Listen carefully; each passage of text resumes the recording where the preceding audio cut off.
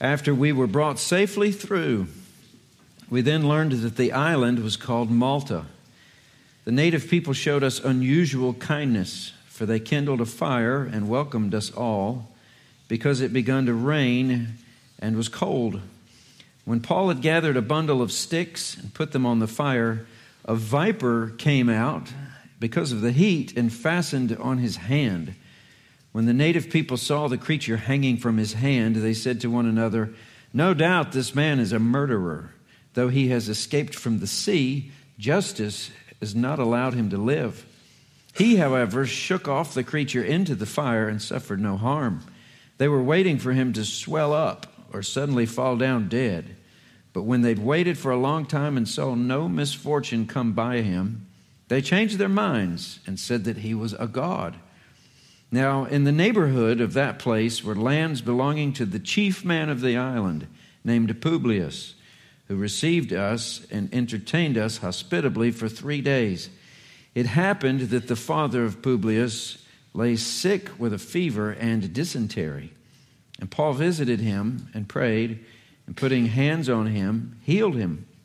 And when this had taken place, the rest of the people on the island who had diseases also came and were cured. They also honored us greatly, and when we were about to sail, they put on board whatever we needed. And this is God's word. Let us pause for another moment of prayer, ask his help to understand and obey. Let's pray.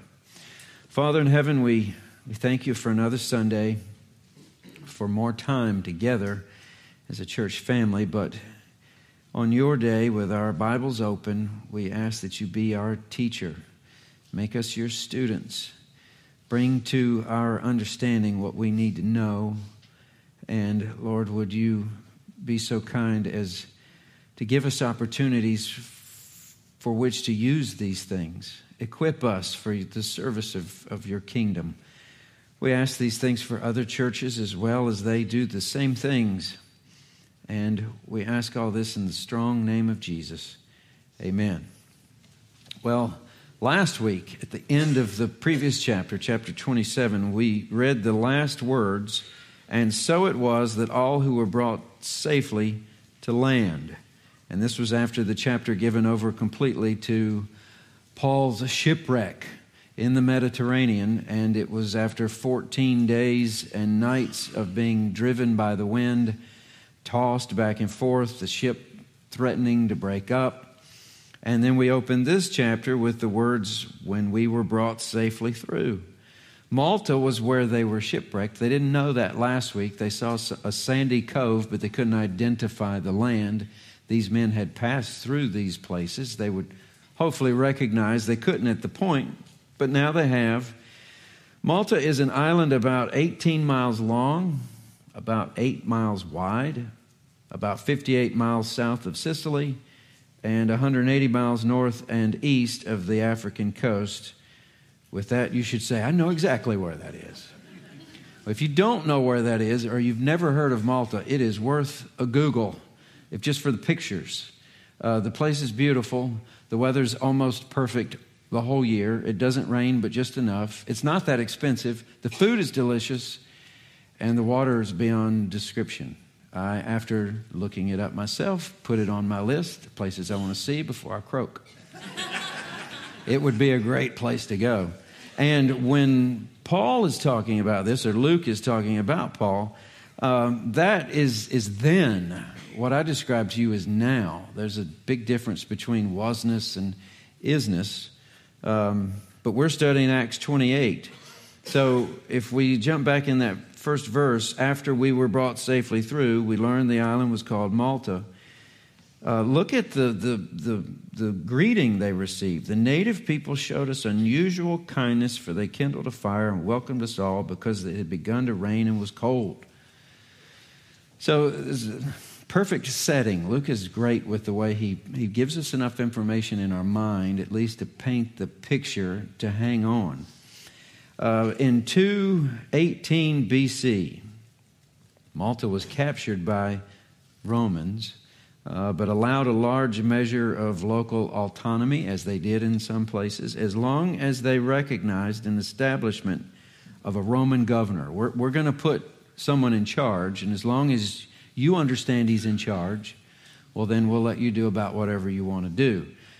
He's called the chief man of the island, and there's actually historical records of the numbers having to do with Roman law where these things are put into place. Also referred to as the first man of the island. Your translation may differ. Call him a big-time operator. The only thing that matters is if they know he's in charge and Rome is able to put him in charge. Otherwise, everything is run smoothly. Rome also settled a number of army veterans and their families on Malta. Keep an eye on things. It's the same with Crete. A few weeks when we're studying Titus, we'll hear the same thing. But when Luke refers to these folks as islanders, if you have that translation, as natives, if you have an ESV, or as barbarians, if you have, I think, the King James, try to color it up with that in mind, that there's Roman veterans here. These people are very kind, and then add to that the historical notation that they were known for their wealth and their residential architecture. Really nice houses. So dismiss from your mind any notion that these are savages. These are educated people. See a need and are there to take care of it. Built a fire for Paul and his shipwrecked companions. The reason being, Luke tells us, it was rainy and it was cold. I'd rather be warm than cold. Cold is all right, but wet and cold is bad. And they seeing this, light this fire. Now, again, in your mind, these are not savages. And don't forget there's 276 of them. I had forgotten that. Shame on me for being too small in my imagination. But if you're taking a walk, say you've got your dog with you, it's cool, it's rainy, it's November, you're enjoying an empty beach for once, and these people start washing ashore, and they keep coming, and they keep coming, and they keep coming. 276 of them in total. That requires a big bonfire, wouldn't you say? And you can see where Paul is helping gather some of the wood, driftwood, whatever they can find, in order to make it a bigger and better bonfire. And if your wood is wet, what do you need to do before you throw it in the fire?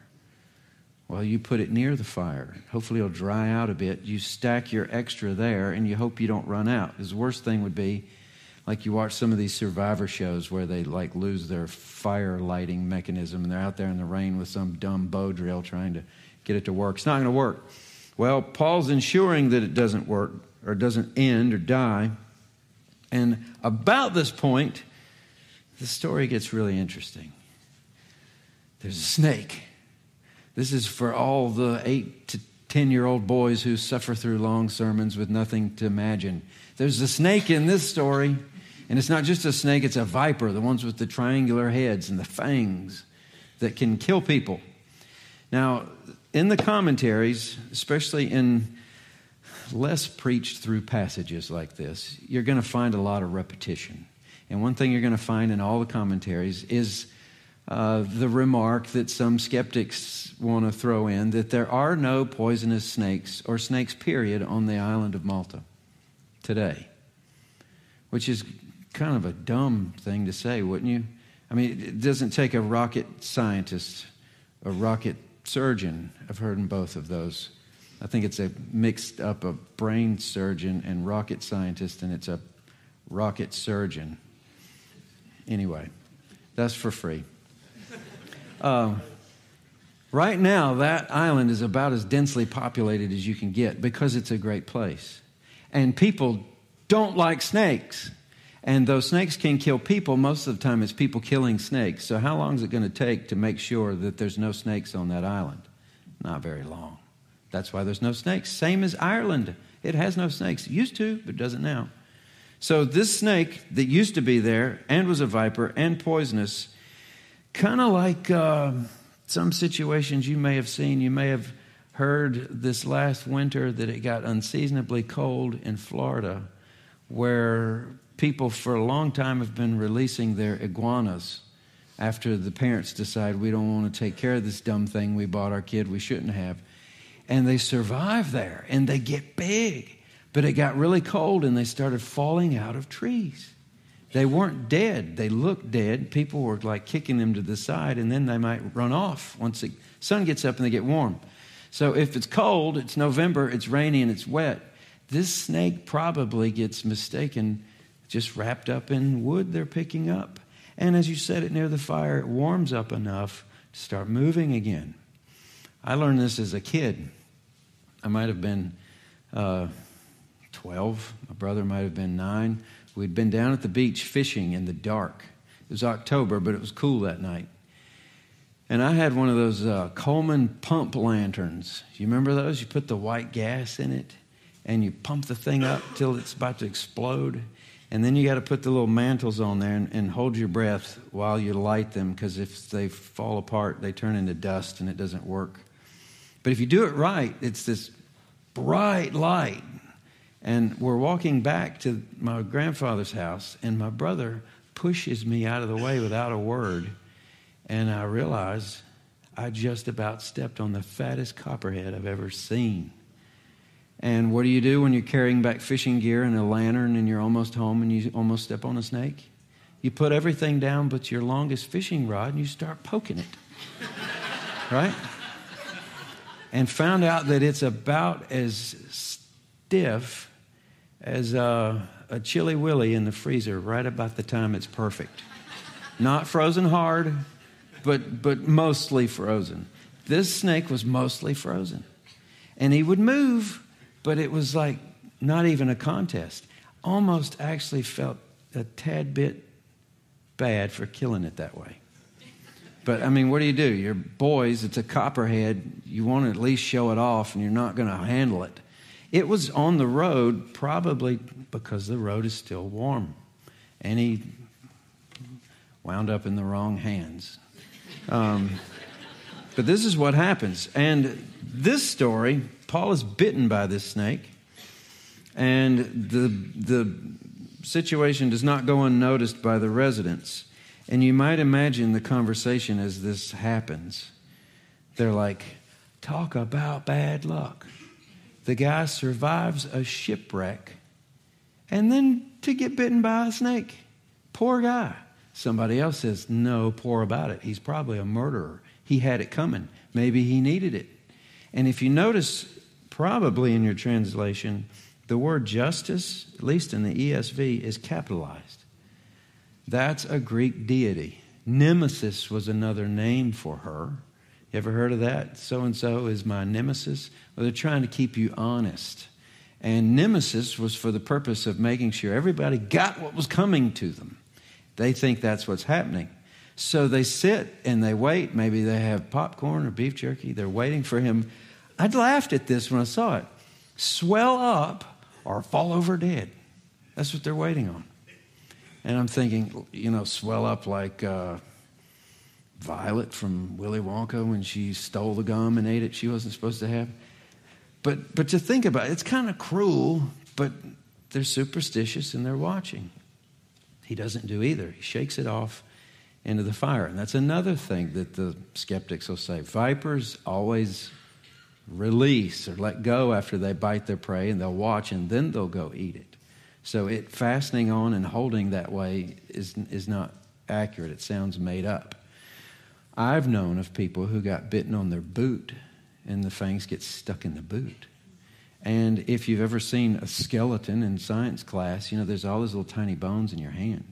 There's not a lot of space between those. It's possible that a fang could get stuck between those plates in your hand bones, enough to have to shake him off. Needless to say, it's a dramatic picture, but they're saying he's cursed. What do? He's escaped from the sea. Justice won't let him live. And when they'd waited a long time, so no misfortune, they changed their minds and said that he was a god. And Luke uses the little g there in our translations. From the Greek, it's almost certain that Luke is using a little bit of tongue-in-cheek humor here at their reversal. Oh, he's a dead man. Nope, changed my mind. He must be a god. You ever know anybody that was that way? That they're usually the first to say, oh, I know exactly what's going on here. And then as soon as it's shown not to be anything at all, they're like, oh, yeah, well, we knew it would. While there's other people that are quiet the whole time, and they're the ones smirking at the other ones. Usually happens at, family gatherings or something. I remember my grandfather was given a present. He got there late, so we're all staring at him while he opens it. And he thought, based on what he got the year before, he was going to get the other part that goes with it.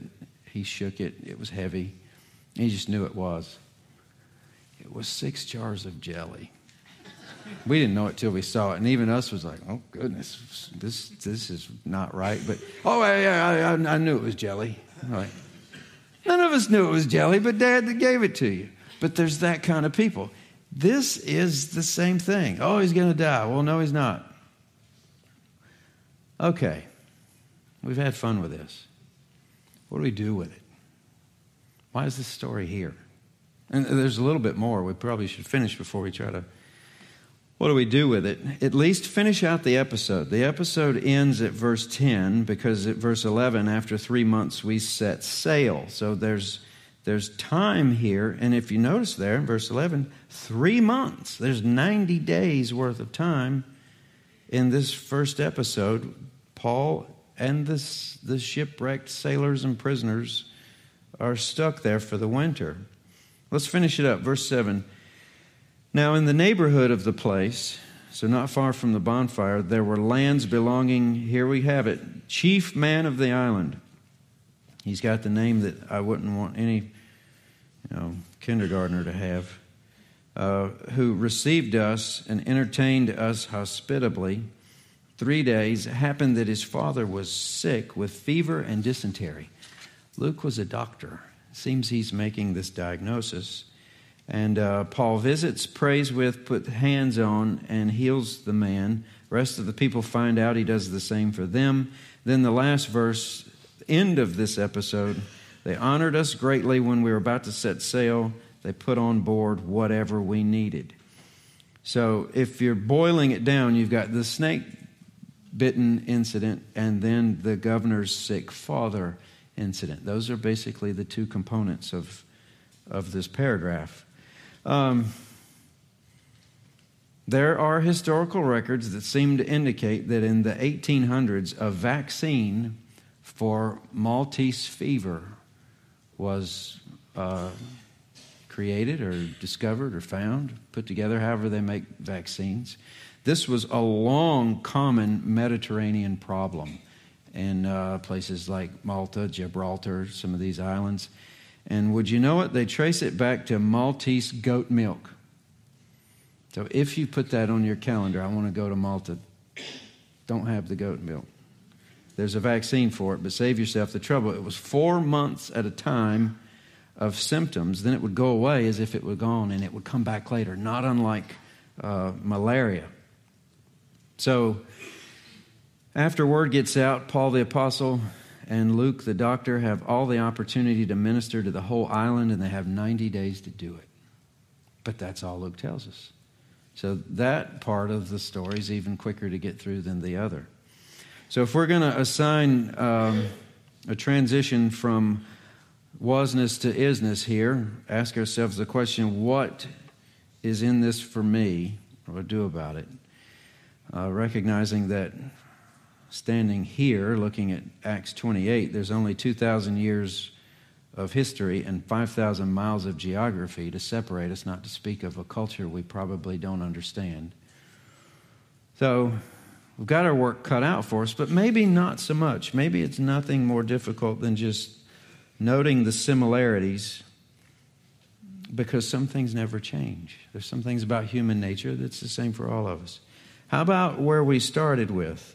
Verse 2, the native people showed us unusual kindness, kindling the fire and welcoming us because they were suffering. It's cold and they're wet. Don't y'all like a good story like that? If you were to look at some of this stuff online, these little videos. It used to be that people would go online to look at movies, and then they would go online to look at shows, and then they'd go online to look at videos, and now they go online to look at shorts, because we'd rather look at about, 100 5-second videos than the opposite of that, right? But there's these very, very, very popular channels where people go and do nice things to strangers, and people eat it up. They have millions and millions of subscribers, and they're making millions and millions worth of dollars off of ads for these little videos. But doesn't it warm your heart? And would it make you mad to find out that what warms your heart is scripted and made up? Maybe some of them are real. But to think about that, or to observe it, or to watch it, it's always something that tends to make us want to get back in our car or go back to our house or back to whatever we're doing and think, well, at least there's something right going on in the world, because there's so many wrong things that are going on. So everyone loves an unusual act of kindness. There's usual acts of kindness between family members and friends and people that are paid to be kind to other people as a form of services or whatever. But this is different. And I think it is a gift of common grace. That's the way the Lord lets us know that the world is not as bad as it could be. So we're shocked and amazed sometimes that people who have nothing coming to them as far as a benefit would do something kind for someone else. That's a good thing, and it's something we see here. But at the same time, there's an ever so slight caution that must go along with unusual kindness whenever we detect it. As Christians, understanding how God created the world and then how He saved the world from sin. How many times have you ever seen a random or uncommon act of kindness and then went back to what you were doing, saying, you know what? That lovely person really needs Jesus. No, we usually give them a pass. They're nice people. They did a nice thing, so they need Jesus less than the animals that this world is full of that really need Him really bad. Now, the truth is, Christ's mother, Mary, needed Jesus to die on the cross the same as any of the rest of us. We all have fallen short of the glory of God, and we need salvation. So the thing to keep in mind, even though this is a very cool story, is that the people of Malta need Jesus like anyone else. Just like the people in Corinth. They're bad folks. He was always on top of them. These people seem to naturally be nice. So, nice people.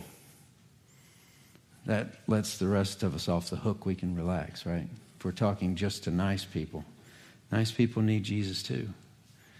Nice won't get you to heaven. Nice will get you noticed, and nice will show the love of God to other people, because He's the first nice. He was nice to us before we ever knew who He was. So let's just keep that in the basket. Let's look at another one. They had superstitious leanings. They're talking about justice, the nemesis, settling the score. Paul had been busted. I think that's also a gift of common grace, because they're not atheists. They at least have an openness to a higher being who can supernaturally regulate the morality of the planet as it exists. That is something to work with. If you notice, when Paul rolls into a city, he doesn't slash and burn. I've known outfits that would say, hey, we're going to put up a tent meeting, but for the next 3 weeks while we wait, we need you to clean house. It's not like Paul said, we got to get rid of all those Diana figurines. I got a revival planned, but not until you clean up. He went to Athens and said, hey, I notice you're very religious. And I noticed this altar to an unknown God. Let's talk about that unknown God. I know His name. So he didn't poo-poo what was important to them and say, what I have is better. With his hat in his hand, he started where they were, and he took them to a better place. His idea was not, I'm a better person. I'm the chief of sinners. I just have better news. And I'd really like to share with you the better news. It's not my news. It's God's news, the man who made the place. So even this is a common grace gift. I'm sure of it. Then he goes to the next stage. If you notice, the snake situation's over. These are hurting people. The guy who's the chief man of the island's daddy's sick. Lots of people's daddies are sick. I don't know that anyone in here knows anyone who doesn't know someone who's sick. It's just the way we live. It's the curse of sin. We know where it all comes from. But the world doesn't have to be convinced that something's wrong, and we hurt. Others on the island were too. We've got hospitals. They didn't, but they've got Dr. Luke. So unusual acts of kindness, superstitious leanings, hurting people, and then you have this out of nowhere, a not everyday and certainly not commonplace event. Even snakes are commonplace, but healings miraculously are not. So you have a bona fide miracle right here. Even though Luke is a doctor and could diagnose the problem, without the vaccine, this requires a miracle. And when we find miracles in the Bible, it's always the same thing. It's God's business. If someone does that, he's been given power by God to do it. He gave the world natural laws, and he placed us in there subject to those natural laws. So we look at things as naturally speaking, but God doesn't or isn't bound by those laws he created. Anytime he wants to show us the supernatural, he can do so. And he does so here. Does he still do that? I think he does. Does he do it the same way that he did in the Bible? If he wants to. Anytime in the Bible that we do see signs or miracles, it's always pointing to his goodness and grace. And when Jesus was using them, it was commensurate with his teaching. There's not just teaching and no service or care and compassion or miracles, that they're together. And the same was with Paul. So kindness, superstition, sickness, healing. But there's one thing missing from this story. I don't think it's missing. It's just not said. And that would be the gospel of grace. This is one of those situations where Luke does not tell us explicitly that Paul preached anything. It's not the only time. There's plenty of island hopping points of interest that Luke would give us in rapid succession in his itinerary mode. And when he's in itinerary mode, he's very brief. So he doesn't tell us all that happened. But you know, if there's a layover, the pattern is already firmly in place. Paul would say elsewhere, woe to me if I don't preach the gospel. I have to be preaching the gospel. So he's going to be preaching. There's no doubt about it. But Luke doesn't record it here. But if you were to just add up what could serve as an open door for the gospel of grace, he starts out with some kind-hearted people. So it's not like they started shooting arrows at them. Some other kind of crazy movie. It's not like they lit the fire to eat them. There were cannibals. Not here. They start with kindness. Then there's this superstition. So they're open to the idea that there's someone in charge besides them. Where does he connect with them? Where they hurt. Where each of us do, right? Have a prayer meeting. Any prayer requests, raise your hand. Someone raises their hand. 99 out of 100 times it's going to be for someone who's sick or hurting. I have this need. So he heals them. Miracle style. I think he has their attention. The only thing left is to give them the gospel. And he can give them the gospel one at a time as they come in for healing. You ever seen those ads for mercy ships? I thought about this. That mercy ship got obliterated on the reef. But Dr. Luke and Evangelist Paul show up. And these mercy ships, you ever seen the shows? They bring people onto the ship blind with cataracts. And within hours, they walk off able to see.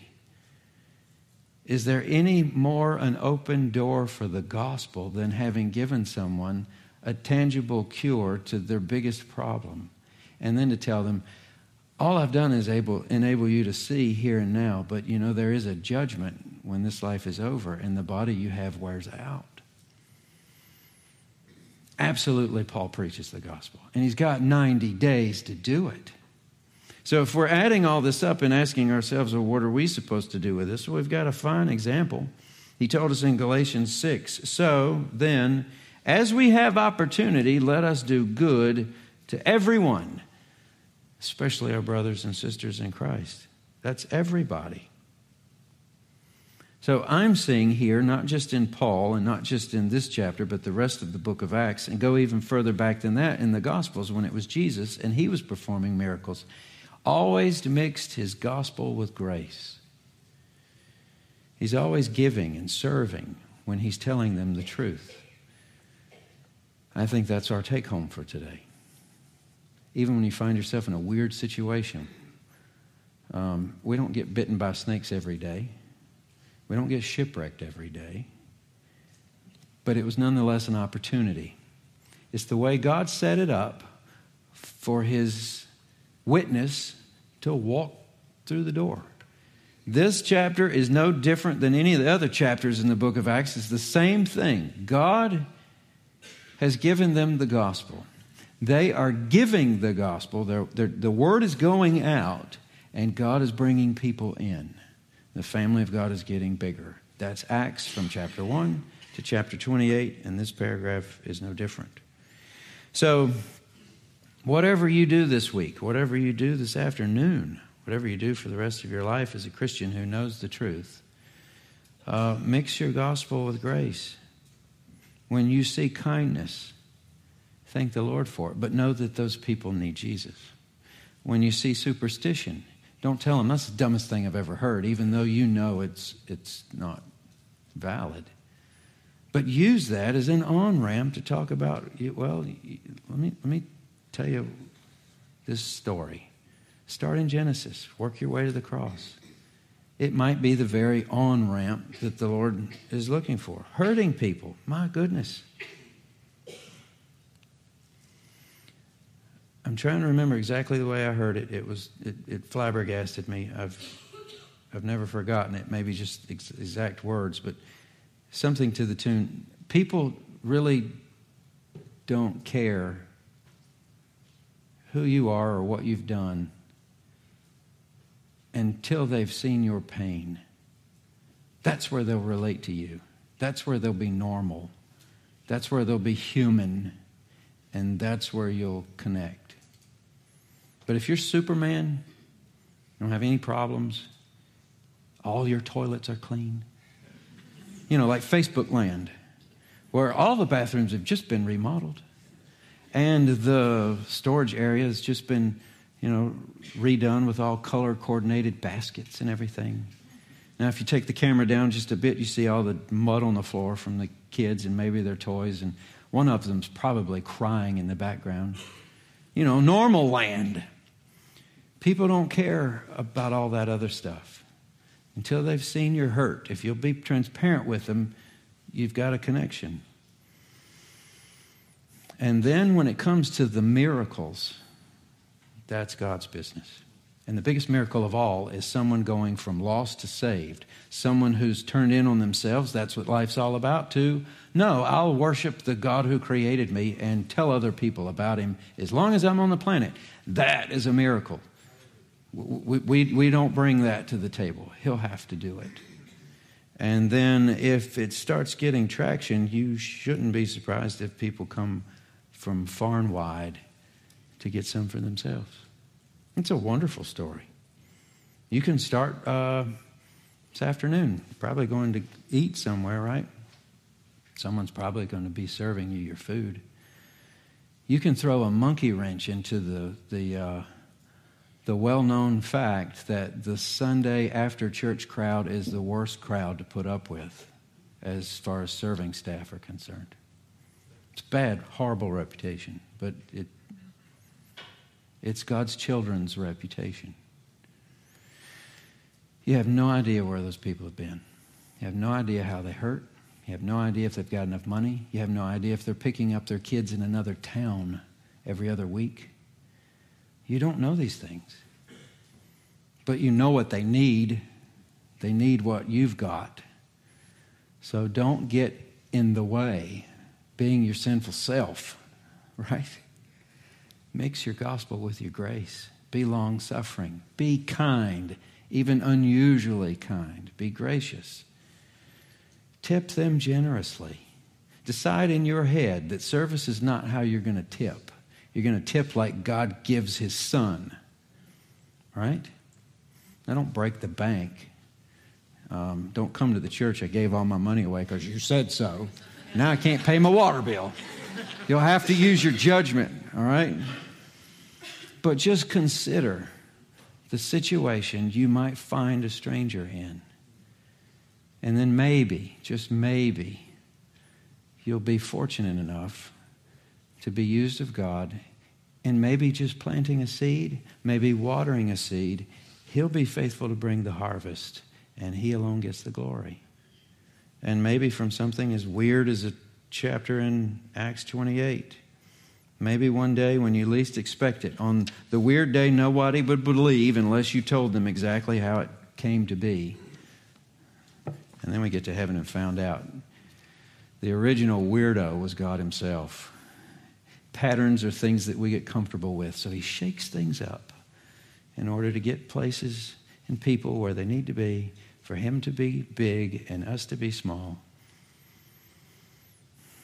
That'd be just like him. Let's bow in prayer. Father in heaven, we thank you for Acts 28, 1 through 10, story about a snake and somebody's sick father. Lord, would you make us more like Paul, even Luke? But keep us ourselves. You made us who we are on purpose. Just make us more useful and more faithful, more caring and kind and considerate, more patient, more loving, less self-absorbed. And Lord, may you see fit to spread the seed of the gospel through our lives, actions, words, even the expression on our face. And Lord, would it be something that broadens your kingdom, glorifies you. Lord, we've had enough for today to be obedient, an actionable item. Lord, would you be good? May we be faithful. We ask this in your precious name. Amen.